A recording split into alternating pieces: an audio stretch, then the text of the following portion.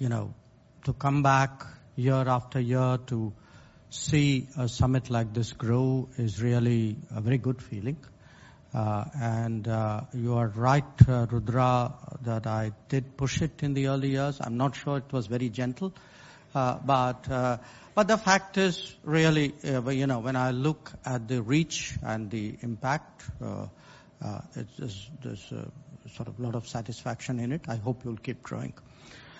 I think the theme which has been picked is particularly timely because today technology is very much at the heart of geopolitics. You could, of course, argue that it was always so. It was always so because, whether it was nuclear or whether it was space or the internet or artificial intelligence, it's actually, if you look at the quantum jumps in history, the quantum jumps in history parallel with some time lag quantum jumps in technology. And it's not just in the modern era. You can go back to metallurgy, you can go back to shipbuilding, you can go back to aviation. That is really the story of both human progress and, in a sense, of competitive national politics. And it has led to a number of policy outcomes. Countries have fashioned their national security decisions. They have made decisions about what kind of, influence they will get by applications of technology. And it's not just applying technology, it's also sometimes restricting it, it's steering it. In fact, in a sense, when I was thinking about the subject today, I was reminded of my own PhD, which was about 45 years ago. The subject I started off was really how U.S. decision makers who were poised to peak the Manhattan Project. They knew they had something very big in their hands. And they are now debating among themselves, what are the geopolitical implications of this? Have we given too much to the Russians or Soviets at that time? How does it change our strategy to bring the Pacific theater to a close? So the reason I sort of highlight that as an opening remark is really that, when we think today of competitive politics, sharper contradictions, I think we should be more and more cognizant that it's going to be driven by technology and also be visible or be reflected in the technology debates. Now, I had 6 basic points to make today. One, and I say this especially to my own friends and colleagues and people in India, we cannot be agnostic about technology. And we have to stop pretending that there's something neutral about technology. Technology is no more neutral than economics or any other activity. And, you may speak about whether it is data or oil or oil as, data as the new oil. The fact is more and more things are technologically driven, and we need to understand that there's a very strong political connotation which is inbuilt really into technology. Orthodox way of looking at it would be to go into the world of export controls and technology controls, which is still very, very relevant. In fact, in the last few weeks and months, it has become even more so. But even, I would say, technology in terms of how you influence politics and how you actually shape decision making in different societies. My second point would be for technology and geopolitics. The obvious big picture context is globalization. If you look at globalization, in essence, what is globalization? It is about economy, it is about technology, it is about mobility. So we have to understand today the globalization big picture is very much at the heart of geopolitics. And it's a false argument to present it as, are you for globalization or against globalization? I don't think today anybody can be against it because it's such a deep reality. I think the right argument is, are you for collaborative globalization or are you for a globalization model which allows domination by a few players?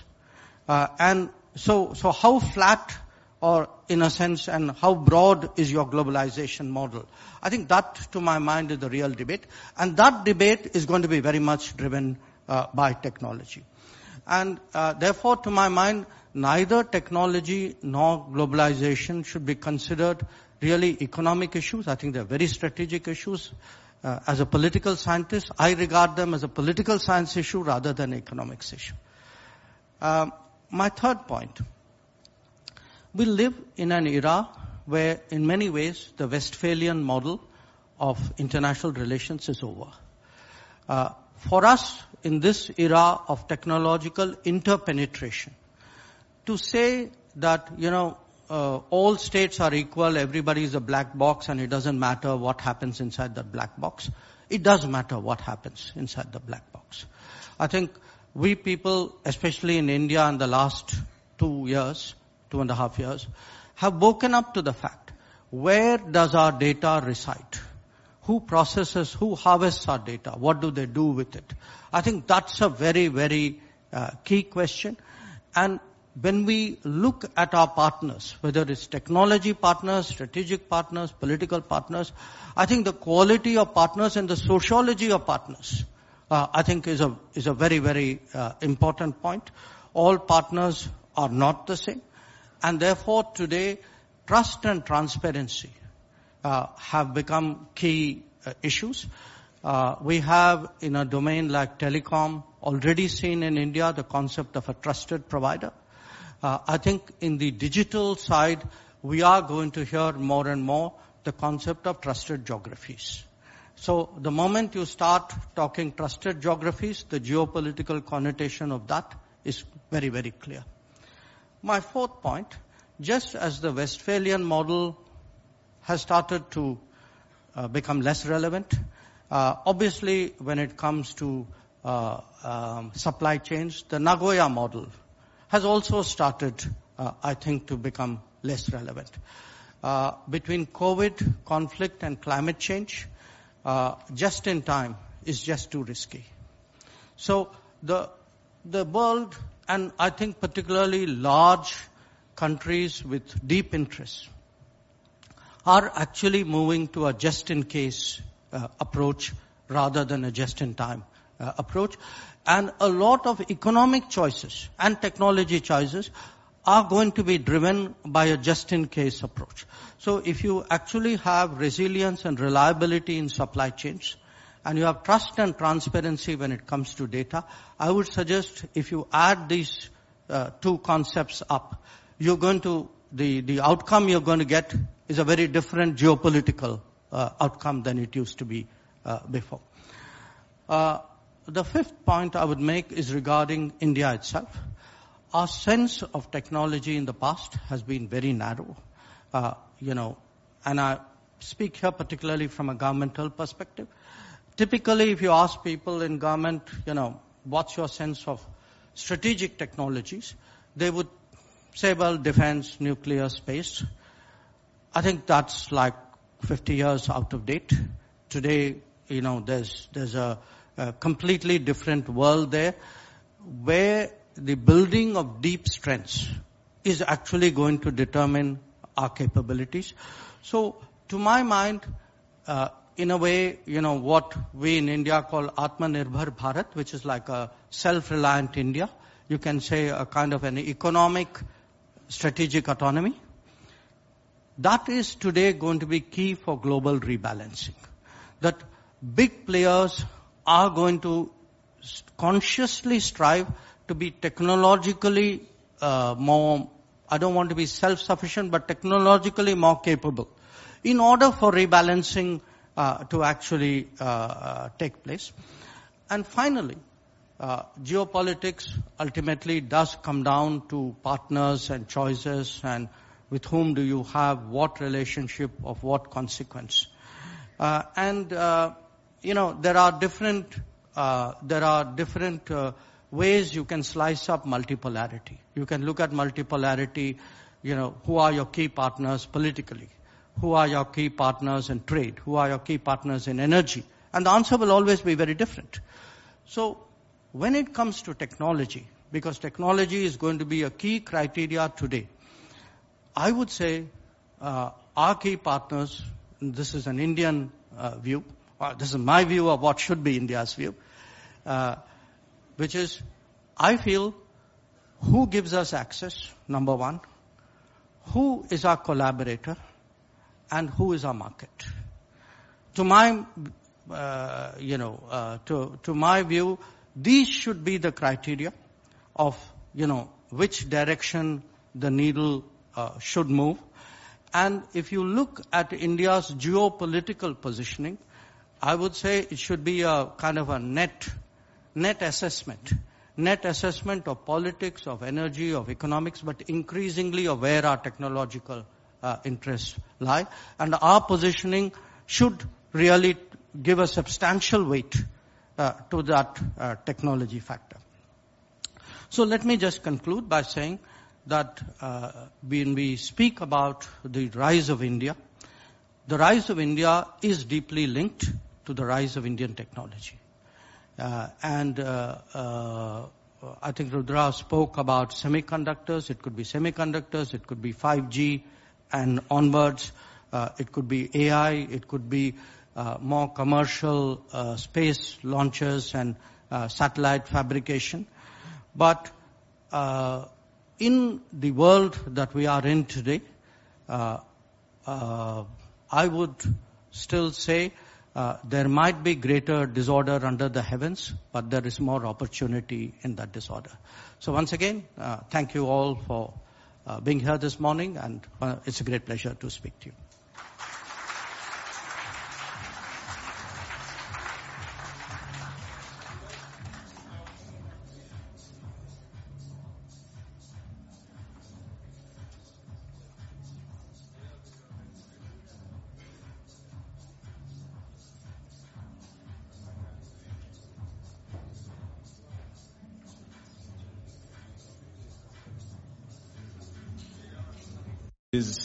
Much of the world is... Thank you, Minister, for that stimulating set of remarks to kickstart the GTS 2022.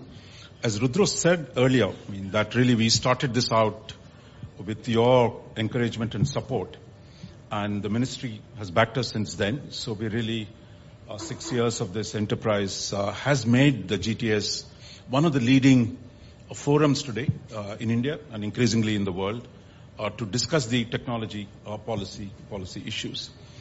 Now, what I thought I'll start by asking you is much has changed in the world since 2016 when we had the first GTS. And the most important change, which you referred to in your opening remarks, was the nature of globalization.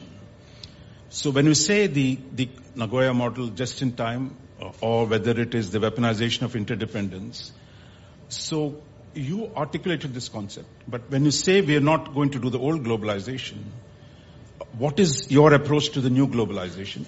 Is it completely decoupling? Is it about doing everything at home? Or is it somewhat different?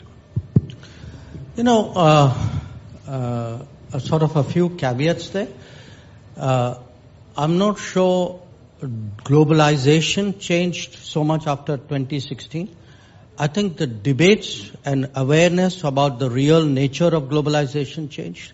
There were things which were happening up to 2016 which in our more sanguine world we were complacent about. And a lot of these were, it's actually very interesting if you look at the trigger events, In a way, Brexit was a trigger event. Trump's election was a trigger event. COVID has been much more than a trigger event. It's regular disruptions of the global economy due to extreme climate. But the key to my mind is actually a sharper realization that big production shares, big market shares, big resource shares are all going to be leveraged, and leveraged right in your face. So the idea that, everybody was going to be delicate about it and going to have rules and will work out something which is good for everybody, that's not the direction the world has gone. We have actually seen very tough decisions made by some countries. Tough, not in the difficulty of the decision, tough in terms of the impact it has on the rest of the world. So, I would, if you ask me, so therefore what kind of globalization? To my mind, certainly many more countries, you need, in a way, much more decentralized globalization. You need many more centers of production. And I cite to you a very obvious example today, which is semiconductors. That the concern in the world about the concentration of production when it comes to chips is very, very apparent.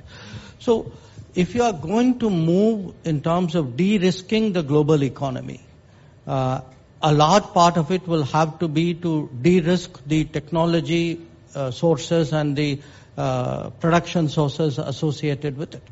So, when Government of India talks about Atmanirbhar Bharat, the idea of a much more self-reliant India, people kind of, obviously in a politically polemical world, people say, well, you're going back to pre-92, etc. No, we're not.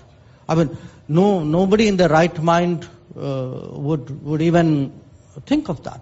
I think what people, the thinking process is really, how do I limit my vulnerabilities?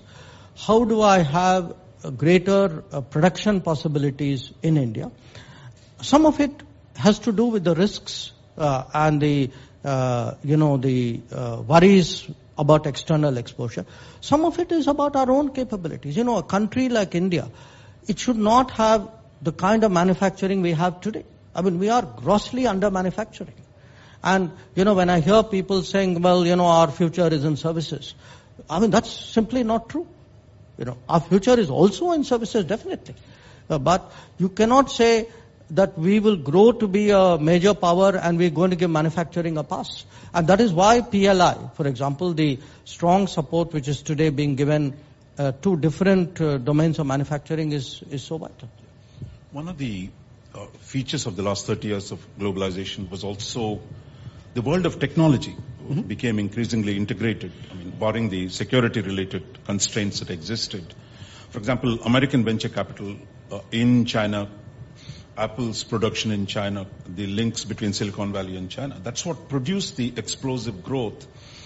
Two things have changed. I think one, the US-China conflict. The other is the recognition, as you mentioned in your speech, that you cannot simply leave everything to a dispersed chain.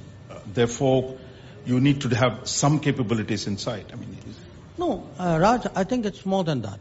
See, when the debate moves in the direction of civil-military fusion, when you say, this belief that there are technologies and activities that are benign and we can compartmentalize it, and there's that tough world which is a national security world, and there's this nice world where market economics, it will be business as usual. I think that belief has collapsed. You look, our actions, for example, regarding apps in 2020, was actually driven by a concern of where is our data going. And as I said, where our data going is no longer a matter of business and economics. It's a matter of national security. So I would say in a interesting way, because everything has become everything is being weaponized in this world of ours. So I have to change my approach to the extent of where I should be protective about my interests. I have to define my protective zone in a much broader sense. Now, obviously, no country can really be an island. So, which is where trusted partners and trusted providers and trusted geographies come. So, there would be partners where I would have the confidence that, to a fair degree, not an absolute confidence, that there will be, shall I say, the possibility of misuse of my data would be much less, because there would be safeguards in those societies or those governments or those economies. There would be countries where it would not be there, and those will be partly influencing my choices. If you go back, I think one of the tensions in the framework that you identified is how do you develop your internal capabilities? Because without those capabilities, you can't really navigate the world of technology. But at the same time, the need for partnerships, the need for engaging trusted partners. For example, if you go back to the 60s, India was among the first countries to develop, electronics all across Asia. Homi Bhabha, under the Department of Atomic Energy, started the Electronics Corporation of India. But then we turned to complete self-sufficiency, and we lost a lot of the ground. So today, when you're talking about semiconductor manufacturing in India, bringing people, collaborating, so is that a fundamental change from turning inwards to one where we collaborate with the partners so that our capabilities grow and it's also mutually beneficial to our partners? The last time I was in DC, we had a meeting in which there were people from the semiconductor industry there. And one of them said that their estimate, and it was a conservative estimate, was that there were 40,000 Indian engineers employed by American companies when it came to the field of chips. So the fact is, there is already at an industry level a fairly deep connect. And it's a connect which is in other parts of digital business. It is there in other industries as well. The world of policy, the world of politics, the world of national security cannot be divorced or cannot be in conflict with what is there, in a sense, on the street. So my sense, again, I don't want. You look in this country, because of this model which gave us so much grief by the time we reached 92. The protectionism is a very easy word to throw at somebody and to kind of delegitimize or to put them down. But in the name of not being protectionist, it mustn't be that you throw the baby out with the bathwater. Surely a country like this must have capabilities. Surely there must be there must be an industrial policy, there must be a national security policy, there must be a national security industrial policy. I think it's important to get the balance right. It is also, it should be fair not to, as I said, use these throwback images to advocate, a deindustrialized India as a disarmed India. And which one of us wants to see unilateral disarmament in this competitive world? Okay. If you go back again to the 60s, when much of the advanced technologies began in India, our first reactor, including the research reactors, one was American, one was Canadian. Our first power reactor was an American General Electric. Our first satellite was built by Ford Aerospace, and Ford doesn't exist, but the space program has grown. So somewhere we went, some things happened which kind of broke that initial enthusiasm between, US supporting us, and then the 74 sanctions. Yes. It's an interesting point, because I wanted to keep my initial remarks short, so I didn't come to that part. Look, what happened was the geopolitics of that era broke the connection. Or didn't break it, it diluted it very substantially. Today, we are talking of the impact of technology on geopolitics. I think it's equally important to look at the converse, the impact of geopolitics on technology. That if you get your geopolitics right, in a way, there are a lot of technology benefits. To my mind, it is essential if India is to grow, in the history, at least in modern history, everybody has grown in partnership with somebody else. Everybody. There's nobody, who sort of did it autarkically and. So what from Germans? Yes, right. So we have to see today, where are our interests and who are the partners we should have. And that is why I said, to me, my definition of our long-term partnerships is really where is it that our technologies and our capabilities will grow, which means who gives you access.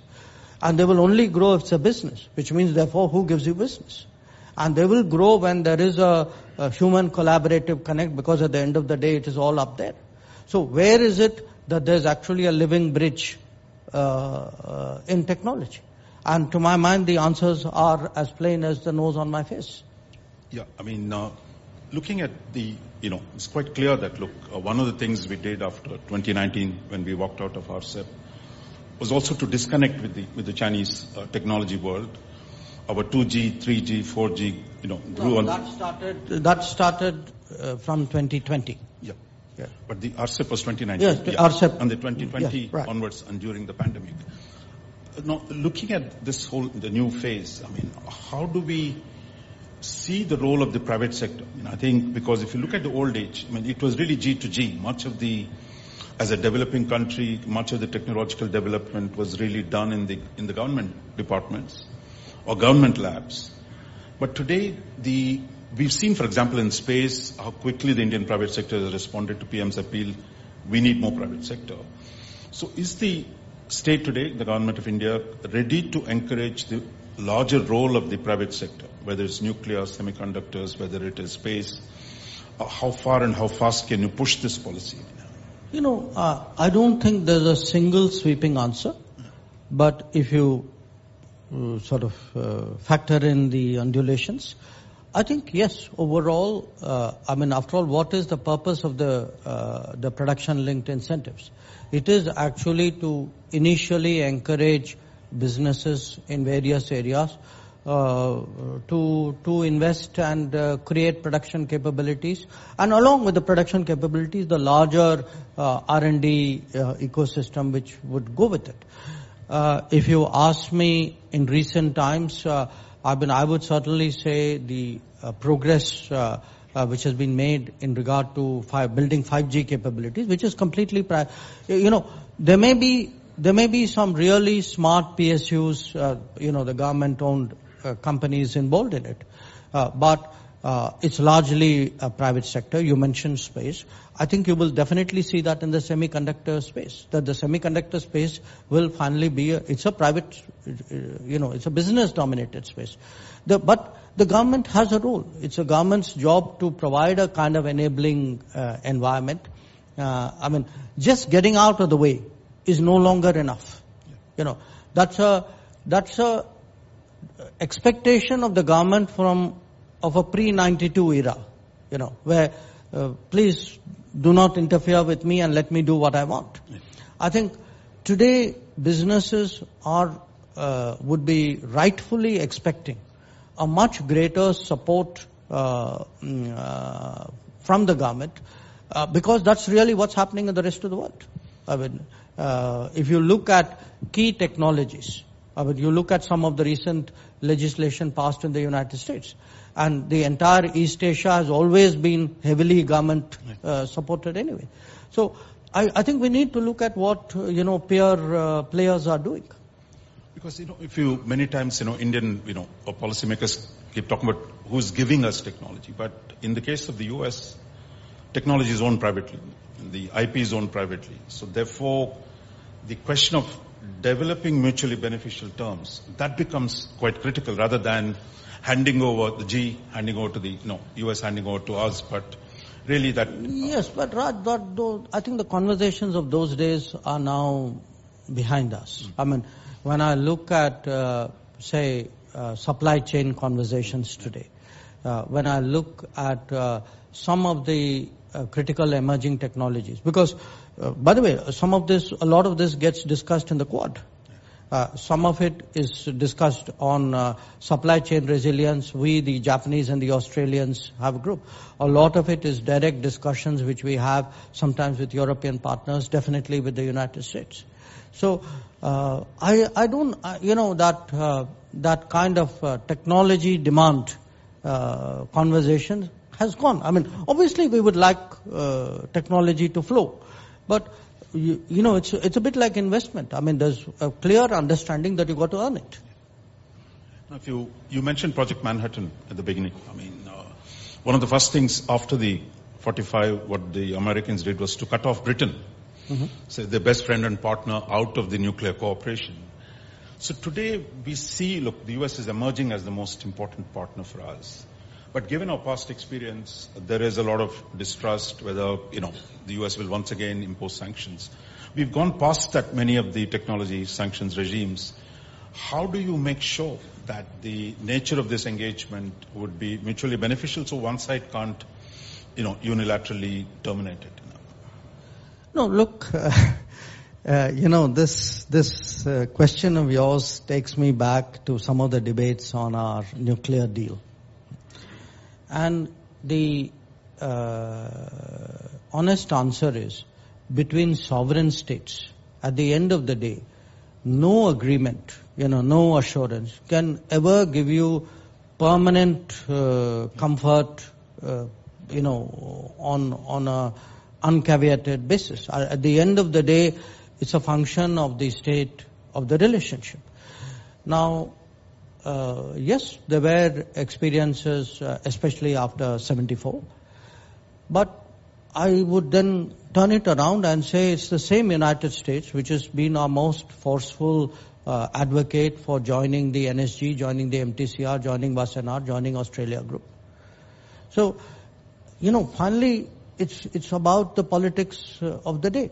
And the politics of the day has changed profoundly. Otherwise, you would not have Quad. I can give you other examples as well.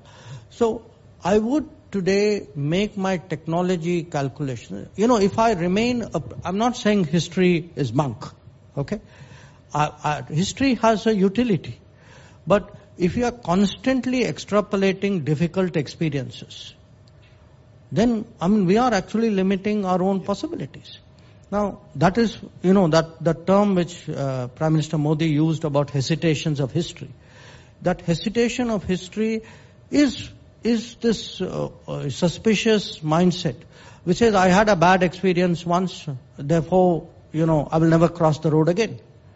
That's not the way we are ever going to rise. So it's really as you mentioned in your opening remarks, finally, this is about statecraft. This is about actually creating domestic capabilities as well as navigating a world that is, not benign or always benign. That it is a question of developing leverages to negotiate with others so that we keep advancing in a competitive world. Yes. It's a competitive world which we can sometimes convince ourselves is benign, but it is fundamentally competitive. But in a competitive world, it's not a Hobbesian world where it's all against all. I think like in civil society, international relations is also about making relationships and building, the rules and the ability to work together. And I would say that today, for me, some of the really interesting possibilities. We've just started engaging on the Indo-Pacific Economic Framework. So where does IPF take us? Because, I saw a lot of kind of immediate knee-jerk judgments saying IPF, there's nothing to it. There's no FTA component to it. It doesn't discuss tariff. It's not even meant to. The U.S. in this regard has been very upfront with all its IPF partners. But there is a big technology element, there's a big supply chain element. So you have IPF, you have Quad, there are a whole lot of bilateral discussions with different partners. And I do think that in many ways, and there are big debates going on in our own country. You've already had on the semiconductor, the first agreement between Foxconn and Vedanta. My expectation is in the coming months you will see many more agreements in that space. And today, this diversification of production, this is we missed the bus the first time. I think we have a chance of boarding maybe not the same bus, but certainly a significant sort of opportunity for manufacturing, especially on the electronic side, is coming our way. I mean, a lot depends on how smart we are about it. See, I think what you're doing in the Quad, the critical and emerging technologies, the trusted supply chain networks, etc., that's been at least visible publicly. But you also signed this Trade and Technology Council with Europe. So what are your expectations on that? Americans and the Europeans have also signed. What are your goals for the council with the Europeans? To be honest, we haven't had our meeting thereafter because, partly the Ukraine war has kind of sucked up all the oxygen there in Europe. We will be hopefully doing our meeting at some point. So we've been far more engaging on IPEF. Not out of intent, out of circumstances, than we have on the TTC with EU. One of the interesting things, the last couple of days, you had Japan, UK, Italy signing an agreement to develop a fighter aircraft. Normally you'd think the Japanese will go with the Americans. So there are multiple cross-cutting alliances that are emerging. Are we prepared to... You have this Rapidas in Japan. That itself, if you look at those Japanese companies involved, is a big development. So in the end, it comes down to what you said about, that a rising India must necessarily be a rising technological power. Mm-hmm. So in the process of building that capabilities, I think the need to expand R&D within India, is there going to be some incentives so that we can only become one if the scale and intensity of research and development in India can really expand?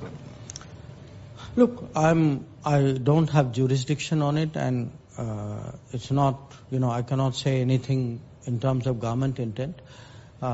But it's certainly, I think, a natural part of the debate.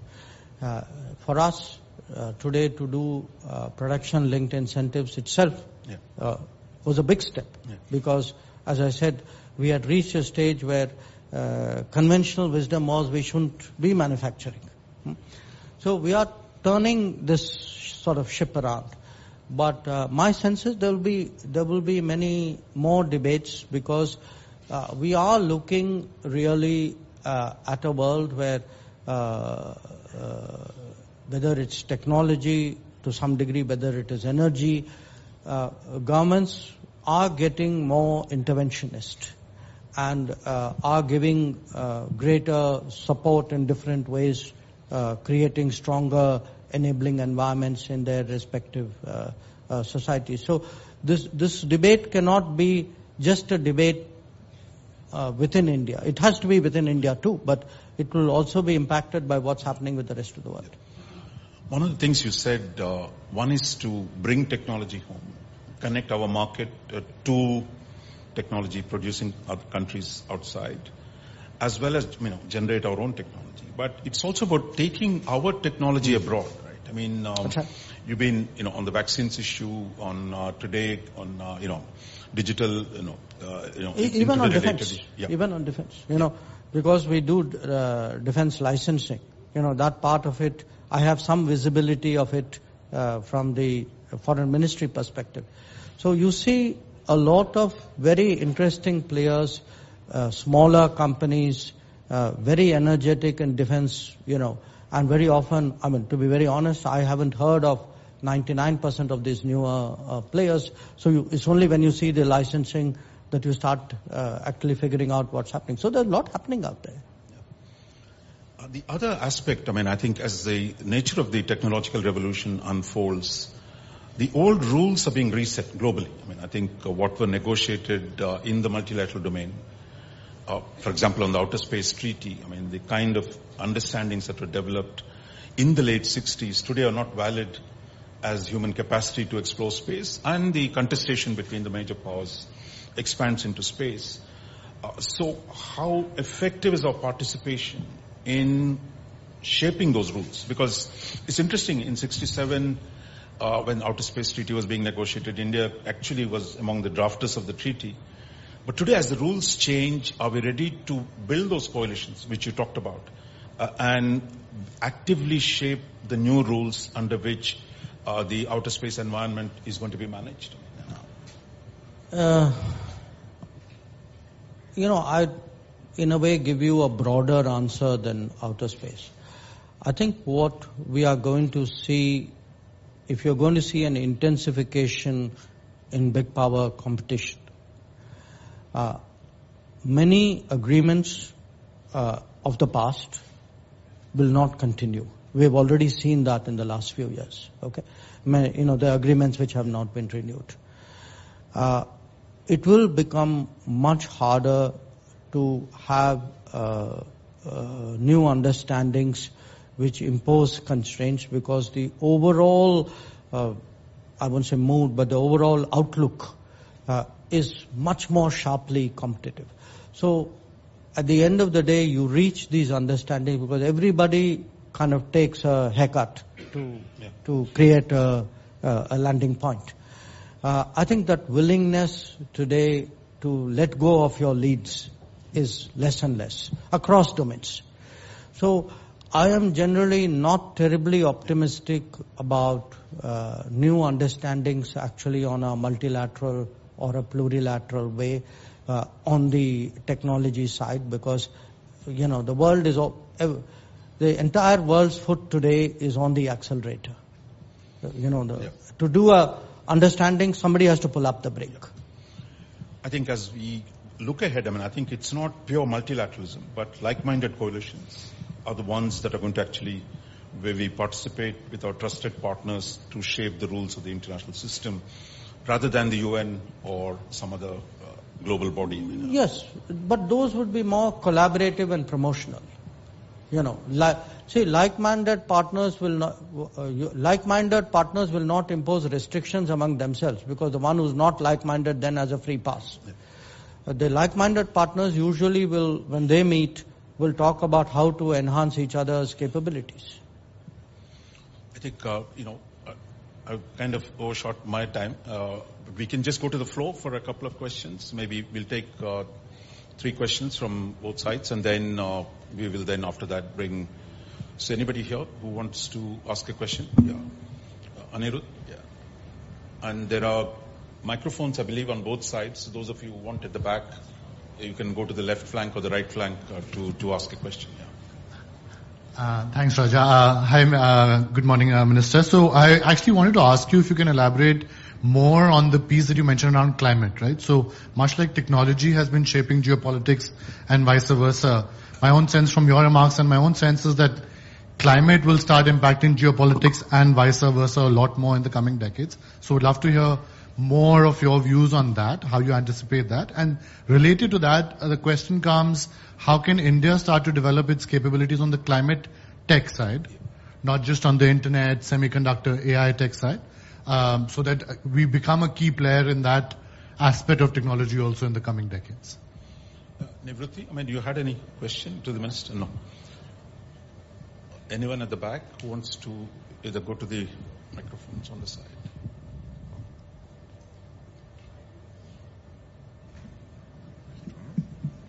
There's someone there. Yes, sir. Okay. Please introduce yourself. Yeah. My name is Rijul Sachdev. I'm from IIIT Bangalore. So, Minister, I really enjoyed your presentation. I just had a quick question. Can you speak up a bit? Yeah. Can you hear me? Yeah. Okay. So, you talked a lot about trusted areas and economic collaboration as well as technological collaboration. But I was just wondering, considering the G20, where India is taking on a presidential role, what happens between a system, say, like the EU GDPR and the draft data protection bill, where, in the GDPR, the penalty is 5% of the global turnover, whereas In the draft data protection bill, it's a very set amount. So in situations like that where privacy is potentially violated, how can you possibly manage to achieve a balance? Okay, we'll take just one more. Is there anyone else? At the back, right at the back, one of the younger people there. Right at the back, yeah. You can move to the left. It's going to be blind date. Make it brief, introduce yourself. Sure. Good morning to everyone. Thank you, Minister, for your keynote. I just had a short question regarding India's position vis-a-vis technology and, how we're looking at G20. And just before that, introducing myself, I'm Prathit from Council for Strategic and Defense Research. I wanted to ask that where do we see our regional potential in terms of India as a regional partner? And we know that this G20 we have pledged to present the South-South cooperation in the priorities of the South. Where do we see India's potential as a regional partner in terms of technology sharing, in terms of data? Are we looking forward to prioritizing that in the G20 and the upcoming initiatives? Thank you. Thank you. Minister, we had 3 comments. Yeah, you can.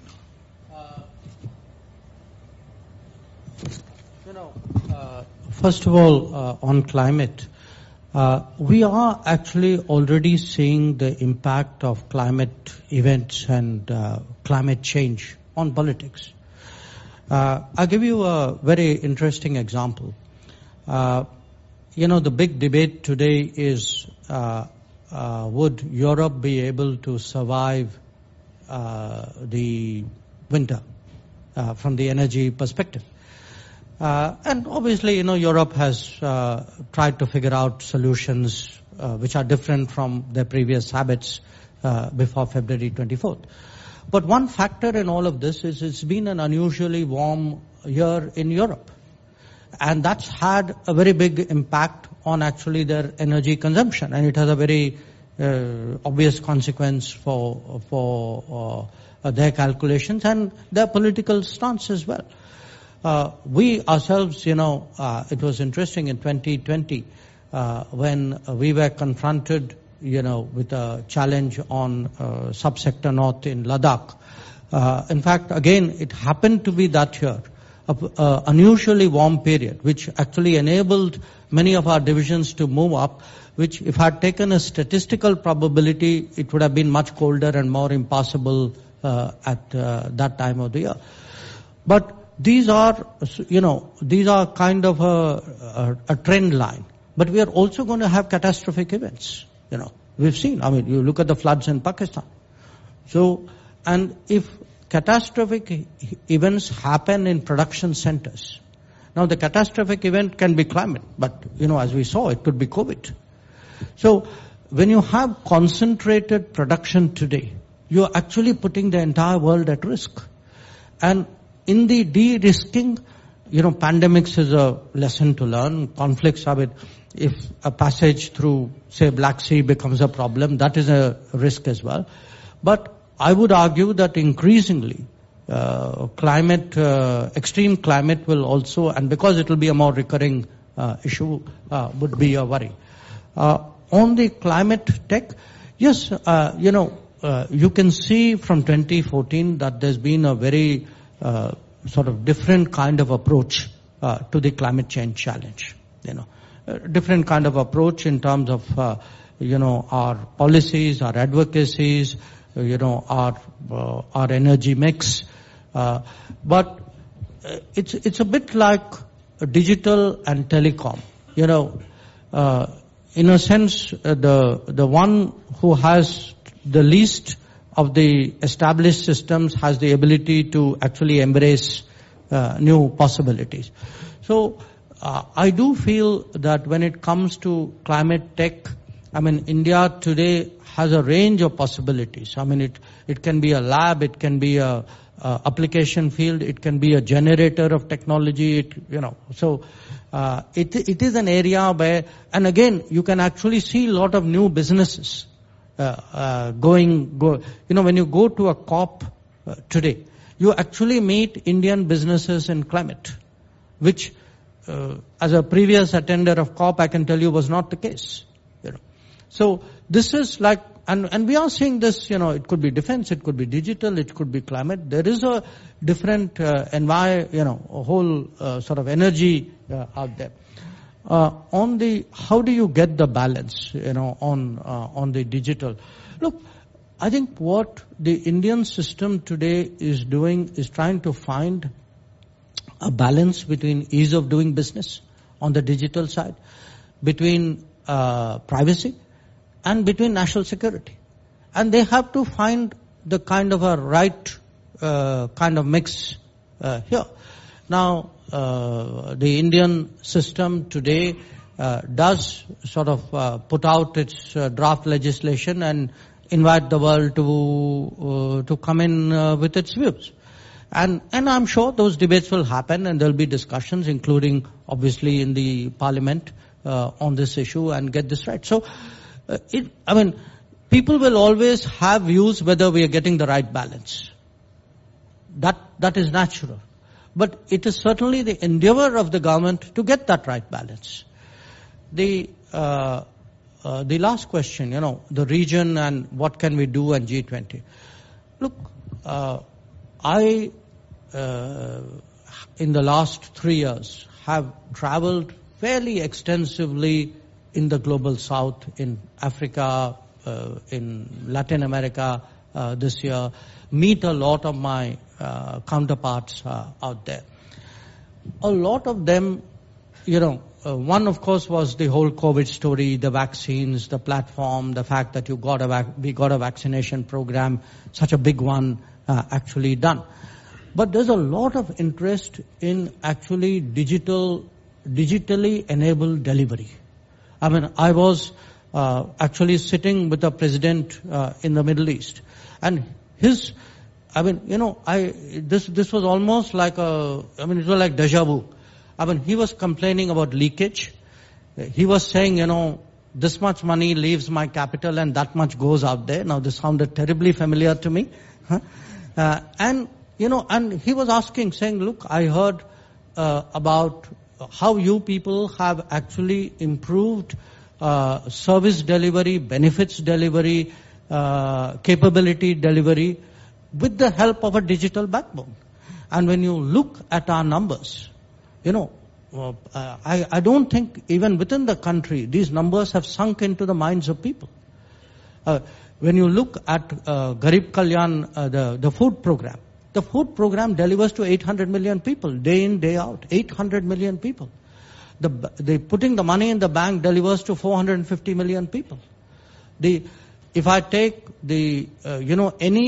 tracking any scheme today, when I travel, one of the things we do politically is actually at a meeting say, please tell me how many people have benefited from which scheme.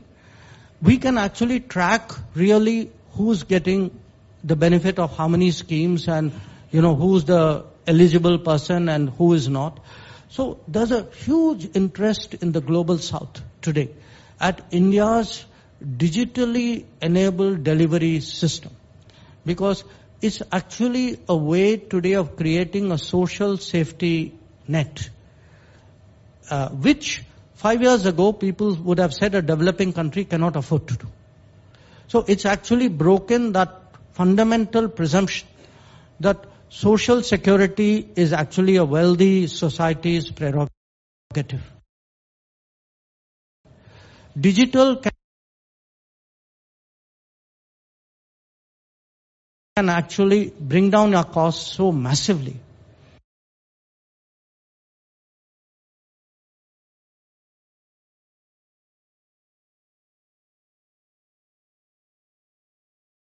That both the costs due to leakage, sewage, but more than that,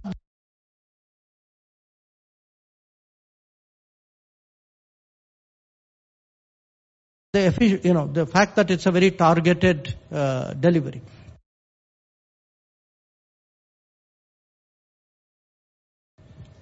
So I think in the G20, we'll still be firming up our priorities.